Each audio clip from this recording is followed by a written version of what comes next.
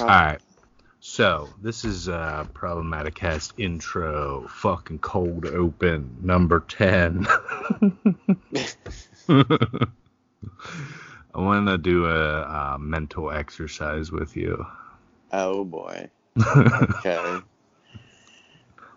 I want you to imagine a steel box right now, alright? Okay. It's enclosed on all sides except for the front facing you.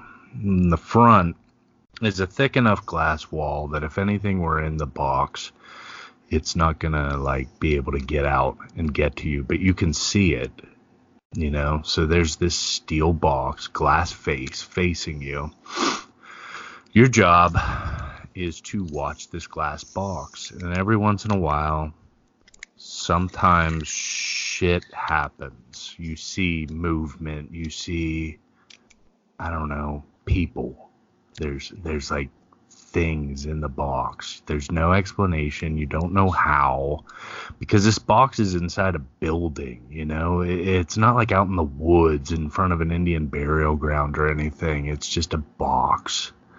So you're looking in the box and there's movement. And, you know, that's what it's like to chew 5 gum. Wow. I was really embedded in that shit for a minute. I'm like,